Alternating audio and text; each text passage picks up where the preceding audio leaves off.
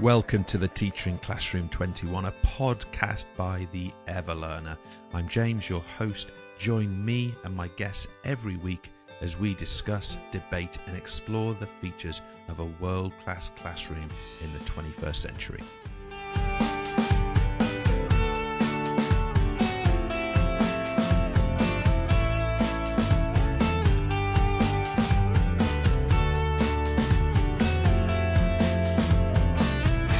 Welcome to the Teacher in Classroom 21 podcast. I'm your host, James Sims, and joining me in person today in deepest Greenwich is Bridget Clay.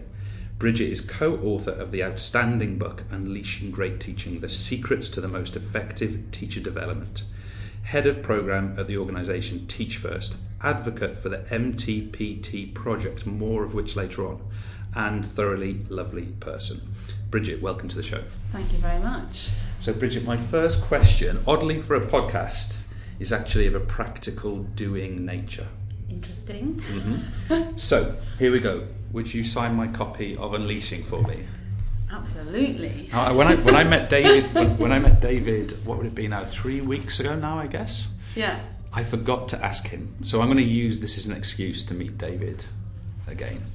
Absolutely. And if you're not too offended while we're on the process, I'm also going to take a photo of you doing it, and then I can share that too. Definitely. Okay.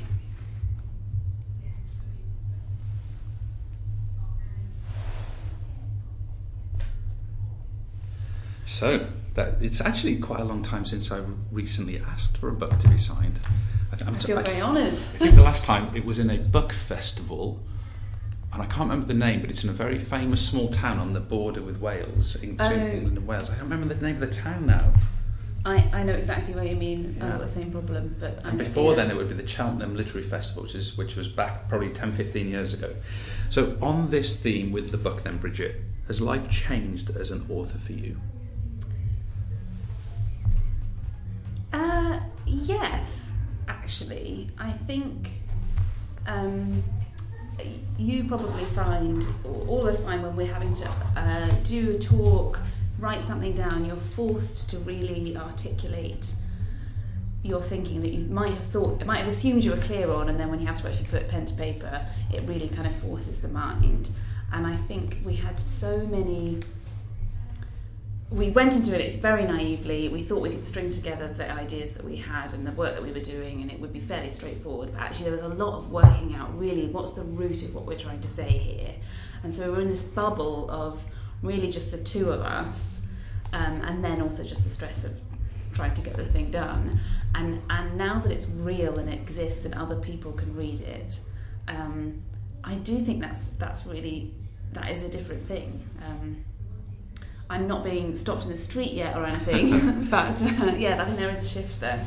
And when someone either approaches you or you speak to, or a bit like me today, has the book with them, what's the initial? Because you mentioned the word feeling there. What's the initial feeling? Do you have that super confident the book's great feeling, or is it still, have they found any flaws in it? To be honest, it's definitely the latter. I'm, and it's not. I mean, it's partly just a sort of. Fearful anxiety thing, but I think also I am interested which are the bits that people might disagree with or find more challenging, because there's a level of engagement there if you disagree with it. So I think part of me is always wondering when that point's going to come and which bit it is. That's always going to be challenging, isn't it? But I think you're right. I think if everyone agreed with every word, probably it wouldn't be challenging enough. And I hope we're saying something in a slightly different way, or we're saying something new and different. I think if we don't ever hear anything, maybe we're just repeating what everybody already knew, which would be... And I think the area where you looked at, for example, the different models, you looked at other people's work. You looked at Spirals of Inquiry. You looked at Dr. Matt O'Leary's work, I think, or at least the work that he's written about in relation to lesson study. Where I think you were very fair in your analysis and evaluation of those models, but ultimately it was critical. How did you feel about that? Yeah, I think we were trying to set out that professional learning is really difficult, and whilst we hope we're giving a really practical guide, we're also trying to be really honest about, so it's David and I writing this, we're trying to be really honest about the limitations of approaches, and there is no one approach that captures absolutely everything, and also even if there were, it would need to be contextualized and adapted. So I think what we're really trying to do is set out a stall of here are approaches, here are the pros and cons, and the challenges and the limitations, which you can then bear in mind in your context. And I think that then allows people to really consider what will work for me and my school, my pupils, our current cultural journey, where we're at, and get a sense of what you might want to build on over time, rather than setting a model, which, all of them are, we haven't put anything in there that we wildly disagree with. They're all great models. It's just then about how you adapt and apply them, and take those limitations into account, I think. So thinking of the climate as it is now, the system as it is now, the pressures as they are now, why is unleashing important at this moment from your perspective? So what springs to mind, actually? So obviously England at the moment, funding reduction, financial pressures in school is a huge challenge. That combined with challenges around recruiting and retaining teachers. I think what the assumption is, which I don't disagree with, professional learning is absolutely really great for teacher retention, teacher recruitment, and that's a really important strand. However, in tally with that is its importance in unleashing great teaching for our students, and I think we risk losing that if we get hung up on thinking about it solely for teachers. It absolutely is about supporting teachers and teachers having enjoyment and thriving in their work, but it's also for our students. And when things are really push comes to shove, we're there for our students, and we need to have this at the heart of what we do for them. And I think it's a challenge in our current climate, because there are many competing pressures, and great professional learning requires time, which is always a challenge in schools, particularly with reducing funding. So this leads us to talk about impact, that concept of the outer edge. I know it's something you feel very strongly about. CPD, I don't want to put words into your mouth, but it seems to me that CPD, from your perspective, from David's perspective, needs to be or must be for impact to that outer edge. How would you describe that concept to somebody? So I think I think schools are complicated places. The vital role of a school is to support children to succeed, and the vital role for the school, the heart of the school, is the students and pupils within it. And everything needs to have that starting point in mind. That doesn't mean that, of course, you need indirect systems, procedures, opportunities. You need great leadership development, but ultimately the aim should be rooting back to, okay, what is the need that we need for our students? That's our starting point. How is this helping us to benefit them? And if it isn't, why are we doing it? And I think there needs to be a shift in thinking about professional learning. We're starting with the students, and we're doing this for our students, and it's great that it's great for our teachers as well, but that's not the only reason. And in terms of impacts, I think having that clear kind of process of how this is ultimately benefiting the school really helps us to focus what is it that we're really looking for. And it's not always going to be directly focused on students, but if we're thinking, we need to make efficiencies around the, something around teacher workload with a view to be better supporting our students, or if we need to be looking at building our middle leadership capacity with a view to supporting that subject area for our students. I think it just really helps focus what are we doing and why, and then how will we know whether we've met that. And I think it's one of the real big takeaways from the book for me was, it was quite early in the book, it's that very simple image of the concentric circle. In the middle of those circles you have, I think how you referred to it was the inner core, the systems, the values, even the protocols. but those systems should always be, I think, outward facing. They've got to face to the most outside circle, which is effectively the student experience as they're attracted to the school. Exactly. They serve the edge, they serve the students, and they serve the impact we're looking for in the classroom. They are important, but they're important in that they serve rather than the other way around. I think that's great. So picking up on that point of culture then, so if we're to accept that one of the great challenges in any institution is to get the culture right, if a school leader feels that their CPD culture right now is not as they want it to be, or not right, or I don't know what the words to not optimised, yeah, what are the first, second and third steps that colleague might consider taking? Great question.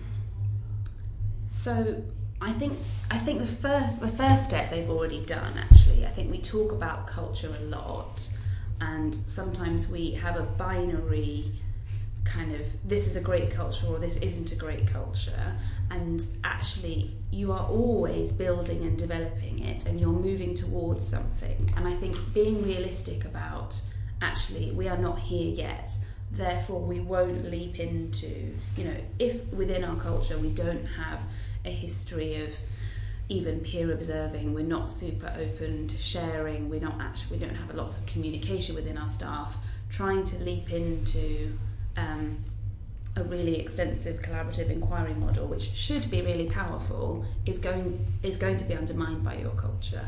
And actually being realistic about, okay, we need to get these building blocks in place. And I think the key thing for an individual is how you talk about it and how you model it. So being really consistent in doing what you say you're going to do, and actually modelling that openness, modelling your own learning, inviting people to come and look at your learning is vulnerable, and inviting people to come and see your vulnerabilities as you develop is so powerful for then setting a culture for other people. It's one of the great challenges within this mix then, is it therefore that the people who are likely to be leading this shift in culture are the people who are spending least time in the classroom? Is there something in that? I think that's potentially true, yes. I think, and I suppose then, so it is easy as a leader to be kind of identifying, and you're in the classroom less, and you're looking out into the school, and I think that's really where but the actual culture is what's happening on the ground. Nobody ever sees beyond their own sort of sphere as they're walking around the school, and I think that's really where the starting point needs to be, actually really listening, whether that's focus groups, whether that's surveys, really unpicking what is the culture, how is the culture perceived, because I might be perceiving it wrong, and then how can I feed into it, but how can I bring other people with me, how can I include other people, how can I build a team that's working on this, starting with the enthusiasts, growing from there, rather than trying to say, okay, we're all going to do this new thing, blanket roll it out. That's probably not going to land immediately. Well, you've said something really interesting there, which is actually, it's connecting. I don't want to talk about it here because it's sort of out of context, but we let's just call it a project we're working on, and it is about it's based around in CPD in potentially in schools, and we have a part of that experience which is called your 10 true fans, and it's actually taken from a business model which refers to the 1,000 true fans, which is basically what it takes to get a business off the ground. Yeah. But to get a really successful project off the ground, we are effectively mirroring that concept that in order for it to really bite and take hold, 10 true fans, whether they be senior colleagues, middle leaders, whether they be classroom teachers, whether they be senior students, is absolutely essential to get your project inertia to where it needs to be. Yeah, I think there's something really, really in that, and getting the core people, but getting diversity in that as well. Absolutely. Because the risk is that you're always looking to the same people, and you surround yourself with people who agree with you and reinforce, and actually you can miss the wider picture. But there is something about that kind of core component. And it brings that back to that point you made before about unleashing, which is you actually need to find that critic, because there may be some bluster and frustration in there, but there might be some nugget of beauty that they might actually hold. And we all have these biases that we all have our blind spots. Just by being humans, we've got them, and we need that challenge and disruption to see it. Yeah. You triggered some ideas in me, Bridget. I wasn't expected to go in that direction. It's really interesting. Now I have to switch my mind back. So, I've heard you both talk and write and read your writing about CPD flexibility. For someone picking up this podcast today and listening, what is CPD flexibility, and why is it so important in your opinion? So, I think we lump professional learning. We have one term, whether it's we all have a different term, but we all use one term. So you might call it CPDL or CPD or PD, but we kind of group all learning together, and actually that's just not a true picture. You know, I'm learning in this conversation, I go to a conference, I get loads of ideas. That's very different to when I'm really rooted in a classroom, working on something over time, developing it, and actually experimenting and embedding in it. So I think it's really important to be clear on what kind of type of impact we're looking for and what type of CPD fits into that. But similarly, and it links to the culture about how we can celebrate all of those types of learning and recognise them and acknowledge them. And I think historically CPD meant the time where you all came together. It was CPD time. It wasn't the learning that you might do on Twitter where you trigger an idea and then the learning that you take into your classroom. And I think we need to have a language for all of those different parts, and we need to celebrate the contribution they all make to our practice. So there's a real openness to that learning can literally come from anywhere. And it brings me again back to just one word you used earlier, which was listening. How do you see listening to the students in this context? So it links to the biases again as well. So I think, if you ask any teacher if there's one thing you could change in your classroom or you could address in this lesson, what would it be? They'll undoubtedly have an answer.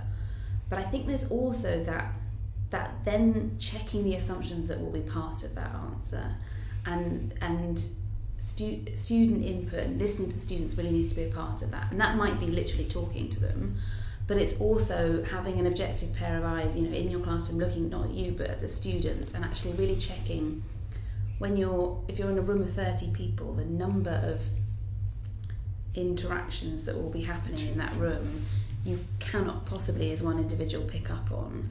And actually I think there's something at every level about challenging your own assumptions and really verifying and diagnosing what's the area that I want to focus on here.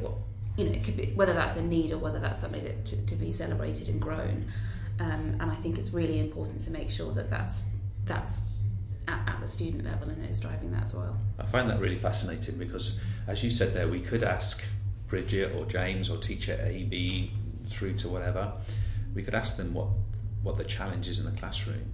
But unless that interpretation is qualified and clarified, there's at least a substantial chance that we may misdirect our time, our resources and our attention. And again, that's a strong feature of your writing. Would you describe that as a fair summary, Bridget, or how would you word that? Yeah, I think we talk about disruption as well, because we use the word support and challenge, we use the word challenge, although now I'm saying it out loud. It should be within a safe culture of innovation and learning, and it shouldn't feel confronting, but then we need to develop an openness to kind of disrupting our assumptions, an awareness of our assumptions, own that we will all have our own biases and assumptions, and we need to have either expert input and forms of expertise that can that can challenge our assumptions and help us grow and develop.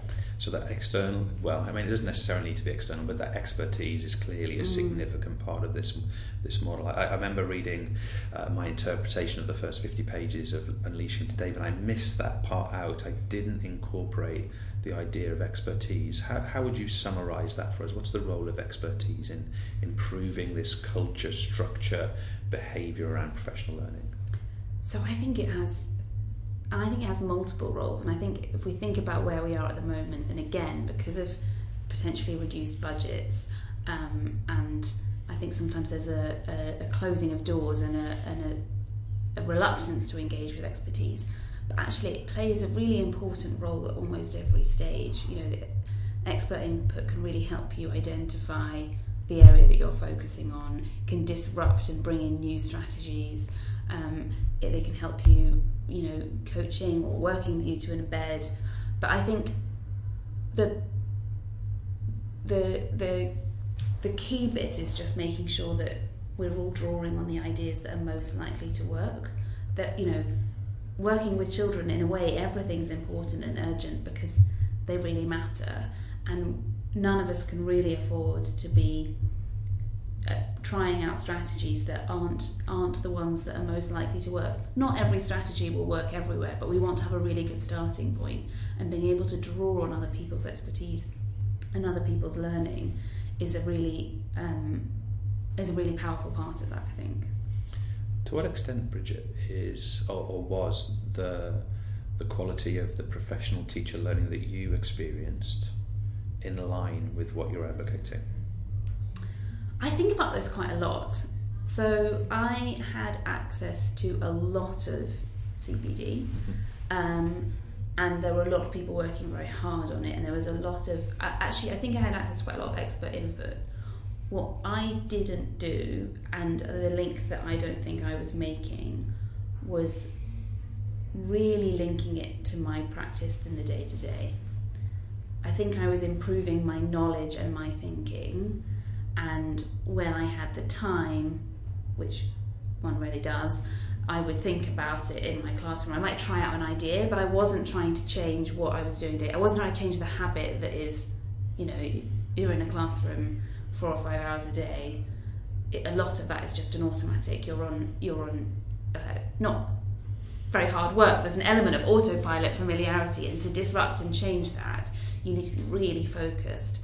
And I don't think those two things, my practice and my learning, weren't actually speaking to one another as much as they should have done, I think there's a lot of us feel similarly. But what I find interesting about what you just said was you put the ownership of that on yourself. Yeah. So it's like a form of extreme accountability, because I could say to you, I wasn't there obviously for the training experiences, but I could say to you, Bridget, it wasn't done well enough for you. Yeah. What was the balance in your mind? I mean, I think it wasn't. I think the culture and the framing of it wasn't right, because I don't think any of us were making that link. And I think what we're calling for in the book is empowering and enabling teachers to be evaluative and providing them the structure and the resources for responsive professional learning, but also communicating and prioritising and resourcing that, because actually we've all gone and learnt amazing things and gone away with the best of intentions and had no organisational support or resource or time to do what we intended to do, and that's not an individual issue. That's a kind of cultural, structural issue, I think, in the sector, of actually not maximising those opportunities that we've got. You've brought me back to something again I wasn't expecting to do. It's actually one of the great beauties of doing these podcasts for me, Bridget, is I have the opportunity to sit down in person often, like we are today, or sometimes online, and I get to listen to really considered people sharing their ideas and their thoughts, and every time it happens there's moments that sort of slap me. I think that's like whatever, Yeah. And what you've brought me to there is it's actually the first time I've ever verbalised this publicly. But one of the things that I think, let me just put a picture around it. In the professional learning I experienced as a teacher, I very, very frequently took away from days and conferences and experiences the idea of notes, PowerPoint slides and ideas, which were often very good. But I very, very, very rarely, if ever, and I think it's never, I'd have to just think that through, but I think it's never, I never took away an implemented project at the end of cycle 1. And that's something that this is just my personal, we sort of reverse roles here a little bit, but this is just my personal sort of pattern of flow of thought at the moment, that professional learning may be better defined by the project out, if project's the right word, the project output that it actually achieves. Yeah, and I think one of the distinctions that David and I make in the book is between a program of learning and an activity that falls within that. And I think in a contained session, day, activity, you're not going to have done the embedding and the implementation, because you need the time to go and experiment and to adapt it and to refine and actually just make it part of your day-to-day. But I think there is something about in that session, in that activity, making the links, making the next steps so that you can do that and you've made that decision, you've planned out when it's going to happen, rather than people, and I include myself, always want to take things away because they're like, one day this is going to be really great and I want to capture it. And then we've got that box of shame, of guilt that kind of builds up. All of us have had that experience of having to clear that out at some point. Yeah. And it's realising just all those good intentions having to go in the recycling. I remember finding sets of training notes that I'd had from my first year of teaching when I finished my last teaching role, which was 16 years from that first point, and rather shamefully I'd never actually used those notes. I don't think it's certainly not the case for everybody in all situations, but I don't think that's uncommon as an experience. No, and I know that I'm a hoarder in my life generally, perhaps, but the amount of resources that I still have, or things that I've kept, and from training, from lessons, that Bridget, you describe yourself as an advocate for the MTPT Project. Tell us about that. So I always find that I notice you're saying the name very slowly and carefully. It's really hard. Maternity Teacher, Paternity Teacher Yes. Project. So I came across this through a very good friend of mine, Emma Shepherd, who is the founder of the project. And she has 2 small children, and when she was pregnant with her eldest, who is my godson, we were having these conversations around how parental leave, the assumptions attached to parenting and parental leave. And I am not a parent, and as an area of society, I know that it's a bit of a minefield in terms of assumptions attached to it and sensitivities that come with it. But her experience was she really enjoys teaching. She's so interested and intellectually stimulated by teaching and learning and thinking about it, and she just felt as though there was no avenue for her to continue that intellectual experience, and what she set up is a project that's designed to inspire, empower and connect people who are using that time in a variety of ways.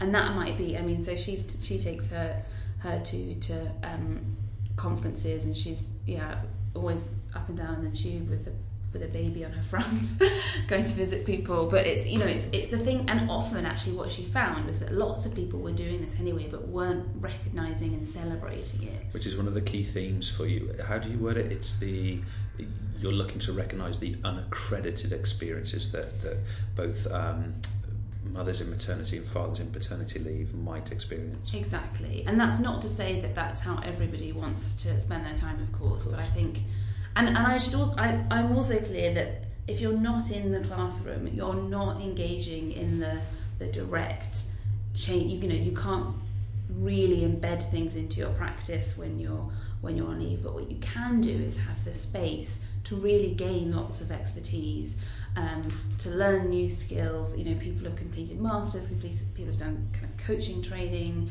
people have actually really reviewed their schemes of work, or really, Emma's an English teacher and always talks about the text that she's able to engage in more fully, because you never have as much mental space and capacity as you would like in the classroom in the busy day-to-day, and being able to maximise that is something that I know Emma has really enjoyed, and it's really important that is acknowledged and celebrated, and it's not seen as on pause, because our brains are never on pause. And actually that thinking that she and many people involved in the project, and I'm sure beyond, have been able to do is something that we skip over as a society, I think.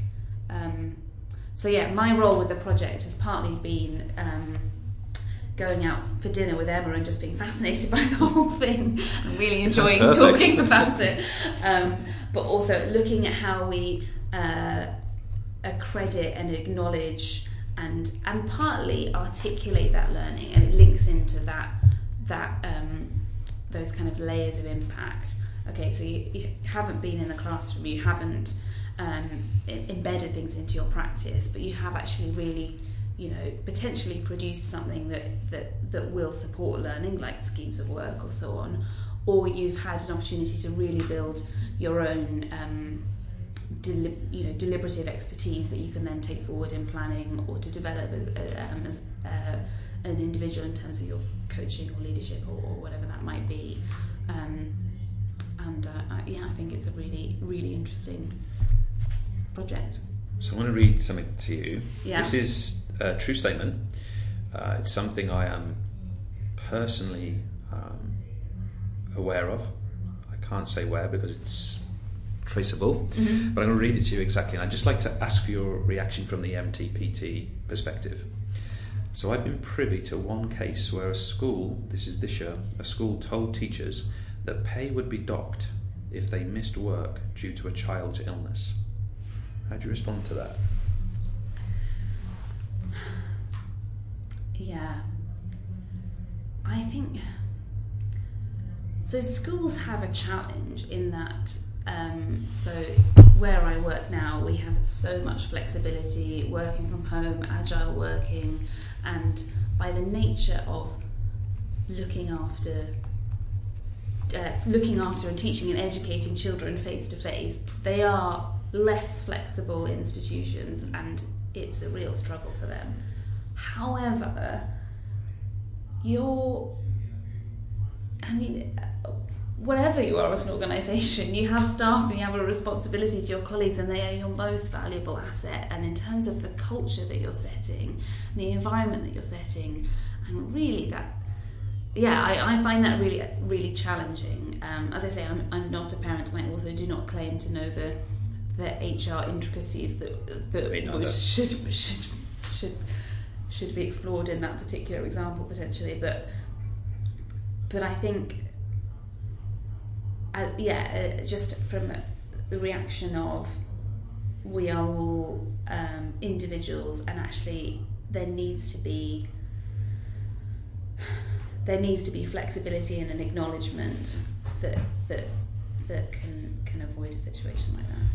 I think your point on culture is a very interesting one, where something a policy equivalent to that one or equivalent to that, where that would lead the culture of an organisation, I think is interesting to reflect upon. I'm also going to, if you'd allow me to sort of play devil's advocate here, and actually I'm going to deliberately get the wrong end of the stick about the MTPT project, which I've read quite a lot about. And I've actually, as a father of two, and also someone who right now is experiencing agile, more flexible working, I actually feel quite strongly about. But I'm going to take this hyper negative stance of, you forgive me momentarily for it. What would you say to someone who told you parents on leave shouldn't be pressured into CPD and learning? I would completely agree with that.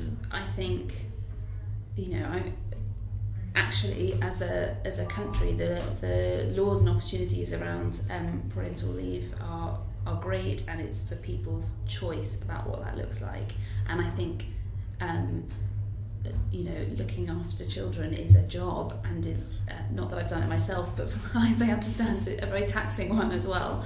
And there shouldn't be. That's exactly right. There shouldn't be pressure either way. However, there should be freedom of choice, and there shouldn't be pressure not to engage in any professional capacity, which I think sometimes there is. And people say it from a protective and well-meaning perspective as well. But there's sort of if that's not, if you want to be engaging professionally in some way, to have people trying to protect you and limiting you is not helpful. It's almost like on that side of it, on the protective, I'm going to choose the maternal aspect here because I think it's more prominent in that direction. It's almost like a residue of a Victorian ethos of the delicate woman somehow, that we have to protect that potentially damageable lady in this challenging time. Yeah, and the difference is so entrenched, and you look at and we're not aware of it. It's built. It's kind of conditioned into us, right? Yeah, and I remember saying to Emma, I can't remember what the context was, but I was kind of like, when she was pregnant, I was like, but you're growing a baby, you're doing, it's basically like, whatever you do today, you're doing something impressive. Which on some level it's true, but in many levels was, kind of patronising and limiting, because obviously she was still teaching, she was still a professional, she was still wanting to, and it's so ingrained in us, and I'm sure all of us are often saying things that don't resonate with one another. It's quite sensitive, but it's a really complicated and deeply rooted challenge, I think. I had an interesting experience today, because I've been reading about MTPT in the last few days in preparation for today. And this morning I forwarded the website link, which is mtptproject.org.uk. I think that was a moment, I should have written that down. But I forwarded the link on to a colleague who is imminently going on maternity leave, and I suffixed the email almost with a health warning apology, like I was doing something wrong. I was telling her, it was a maternal case rather than paternal case, I was almost felt like I was telling her that she had to do this, when in fact it's what you said, it's about opening up opportunity and choice. And I think the inspire bit, on there are many examples of what people have done, and I think it's, you don't, until you've seen it, you don't necessarily, I think Emma was quite unusual and all credit to her for having this really ambitious idea when potentially other people around her didn't share ideas. But actually, when you look at that, I think there's a lot of inspiration, a lot of this bit I could manage, or I want to engage in this way, and I hadn't even thought about how you could do that. Or people who go, oh yeah, I did actually do that, and I didn't recognise it enough, and I sort of...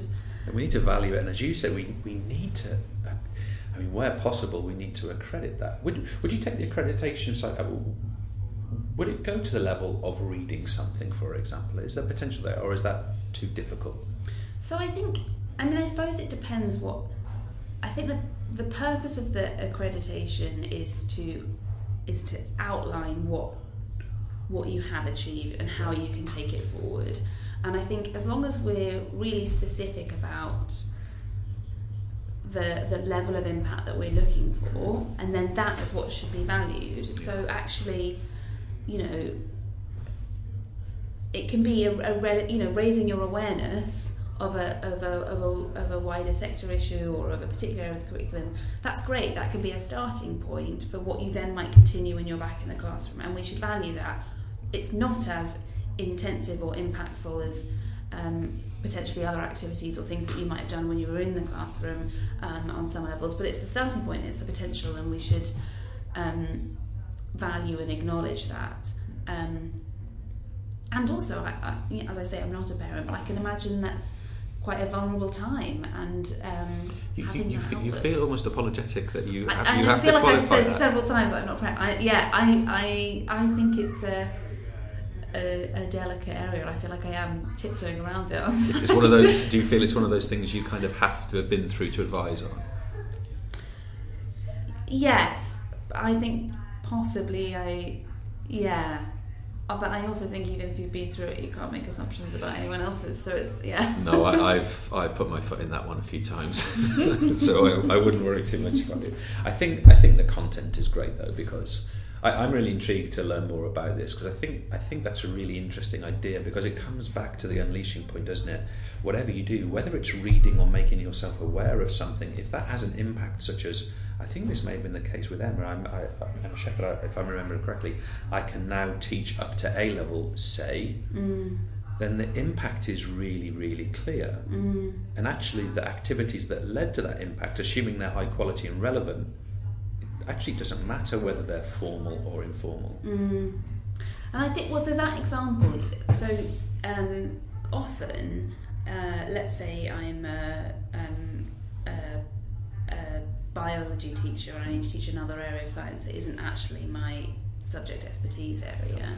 Often you don't have the time and capacity to do that initial knowledge building. Absolutely. And you're right, it needs to be the starting point of the knowledge building, and then when you're back in the classroom, you're then developing that, embedding it, experimenting with it, refining it. And I think that needs to be valued. And I think we started off by saying CPD needs to be rooted in pupil impact. Yeah. And reading on its own will not have pupil impact. However, it will link to activity that you can then do and will ultimately benefit students. And I just think that, combined with the fact that we have this retention and recruitment challenge, we need to be thinking about how we celebrate and reward and look after our teaching staff, which are ultimately the most valuable thing in your school. I really like it. There's numerous people I'm going to share this conversation with. And the first section we've discussed about professional learning, but these things are clearly very, very relevant to a wide range of people.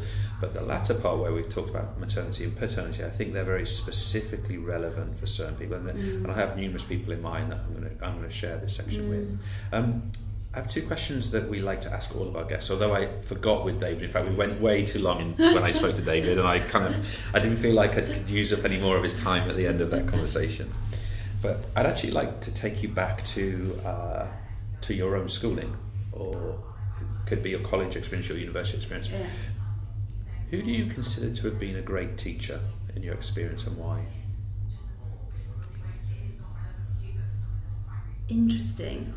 So as soon as you said that, somebody sprung to mind. So I did a history degree, and at school I had a history teacher, Dr. Gallagher, who was extremely knowledgeable, extremely interesting, and I really enjoyed his lessons, and I also went on to do a lot further study in history and really enjoyed and succeeded in it.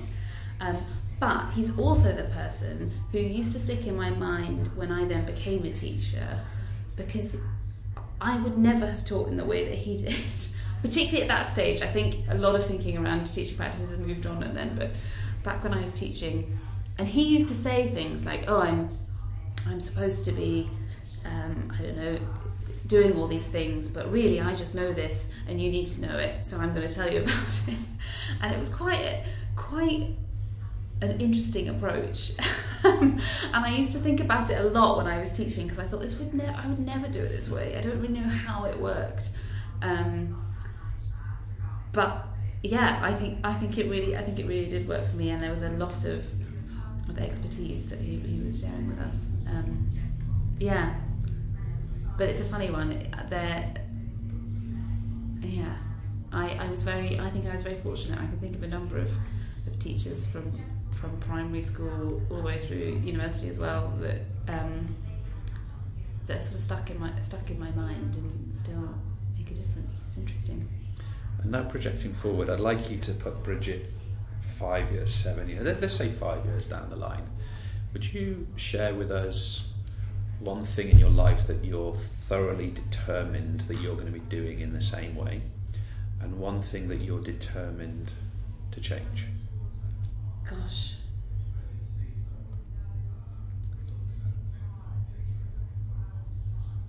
So, what am I determined to be doing in 5 years' time in the same way? I think so. I hadn't really intended to.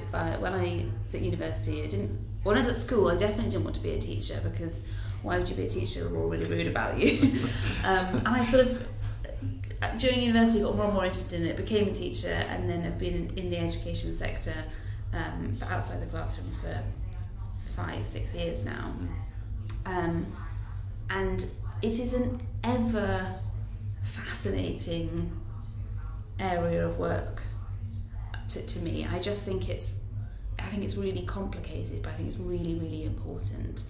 And I'm very confident in 5 years' time that I will still be unpicking what is it that is really powerful, that enables really powerful things in the classroom. What is it that we need to be doing or learning, and how can we keep chipping away at this really important function of education, but also this really important challenge about the fact that we have inequality in our current system.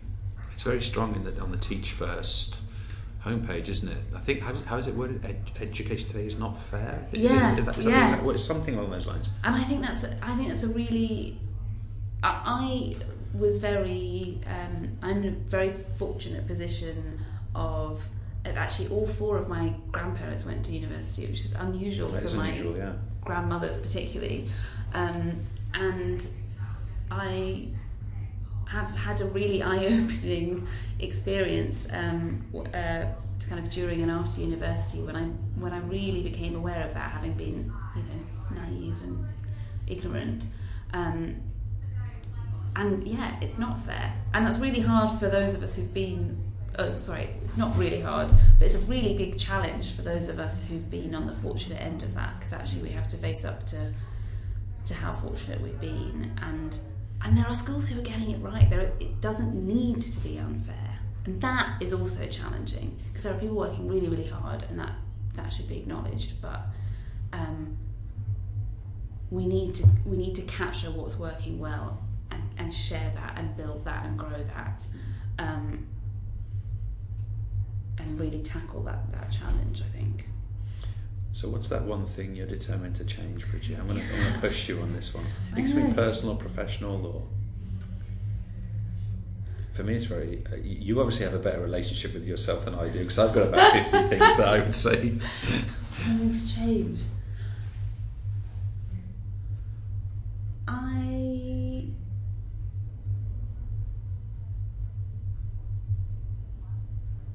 Why am I finding this really hard? Because if I think back, there's so many things that are ever changing. One thing that I'm determined to change in 5 years' time, I think, if you'd asked me this 6 months ago, mid-writing the book, it would be stop taking on too many things at once.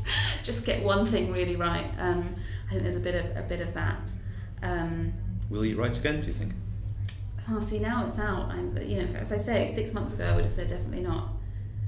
I hope I do write again. Not this week. Maybe not this next year. But But I think there is something for me about being really, in both personal and professional, just being really cutting, not tweaking on everything, just being really clear on what are the really important things and focusing on those and getting those right. And yeah, I think I have a tendency to, when you're looking at to have a million tabs open at once in my life, I think I could do it with a little bit more. That's a nice metaphor. Yeah. I've never. If one's life is like, how many tabs you can have open, never closing things. Yeah. Completion's challenging as well, isn't it? Are you a good completer? Do you tend to get to the end of things well? So someone said, I don't know who said it first, I'm sure it said lots. Someone said, when Dave and I were writing, you never finish a book, you just abandon it. And I think I have learned and could do a lot better at going, okay, at some point you have to stop at good enough. Don't let perfect get in the way of being good enough. So I complete things and I get them done. I'm not a very satisfied completer. It's really interesting how you look at that one, isn't it? Because I don't want to come across as some experienced business tycoon, because I'm certainly not that, but I've become exposed in the last 3 or 4 years to the world of business. And a business person would say to you, that's MVP, minimal viable product. That's all you should ever put out. At any moment, the minimal viable product is the one that should be available. And then you build on the next one. Yeah. And I guess that's where versioning and iteration comes in, and there's something really powerful about that, because until you get the first, or until you abandon the first time, you don't actually get the feedback for the future iteration. And I think there's something very powerful. I think there's many of us who are afflicted by that need to feel that was perfect and exactly how I imagined and dreamed it would be. And especially schools education, your children are really important. You're dealing with children's lives, so you want it to be the best that it can be. I think it ties into the workload challenge that I think many teachers have at the moment. Is actually, it's really urgent and important. You want to invest everything in it, but ultimately, as you say, you're not able to evaluate it and improve it and make it better still. If you never finish it, or if you never have the space to kind of put it out there and adapt, and it doesn't need to be, don't let perfect get in the way of good, I think. Interesting. Don't let perfect get in the way of good. Is that your line? Have you? Oh no, I'm not sure where it I'm going to use from, it, but I say it to myself a lot. I've heard someone say something. I've heard someone say to me recently something very, very close to that, but I think it's really nice. I think it's really useful. Don't let perfect get in the way of good. I'm not going to open the conversation about lesson observations at this point. we should avoid that one at this point. But Bridget, I want to wrap up there. I want to say a massive thank you to you. I want to acknowledge something which for me personally is very important. I think I mentioned it was it in the recording or possibly before, is that I'm a very fortunate man that I get to sit with people such as yourself, such as David previously, and many other people, and I get to listen to your ideas. And it's somewhat selfish on my part, in truth, because really for me, I'm trying to absorb this thinking and this mentality, this approach, this technical knowledge, this understanding, this insight. And I really do thank you for sharing it. And I'm sure for the listeners as well, who are going to be exposed to this, I think it's going to be a really, really resourceful experience for people. And I'd also like to add that I cannot endorse highly enough Unleashing Great Teaching as a book. And this is not there's no commercial relationship here. It's something I've read and have valued, and I think, as I said to you guys on Twitter recently, that I've learned from, and that's a very high compliment, I think. And also MTPT Project.org.uk, and TeachFirst website is teachfirst.com. I might have that wrong. I think it's org, but is it .org? Teachfirst.org. Have a look, and there's some great stuff in there. So thank you so much for having me, and that's I'm so pleased to hear that.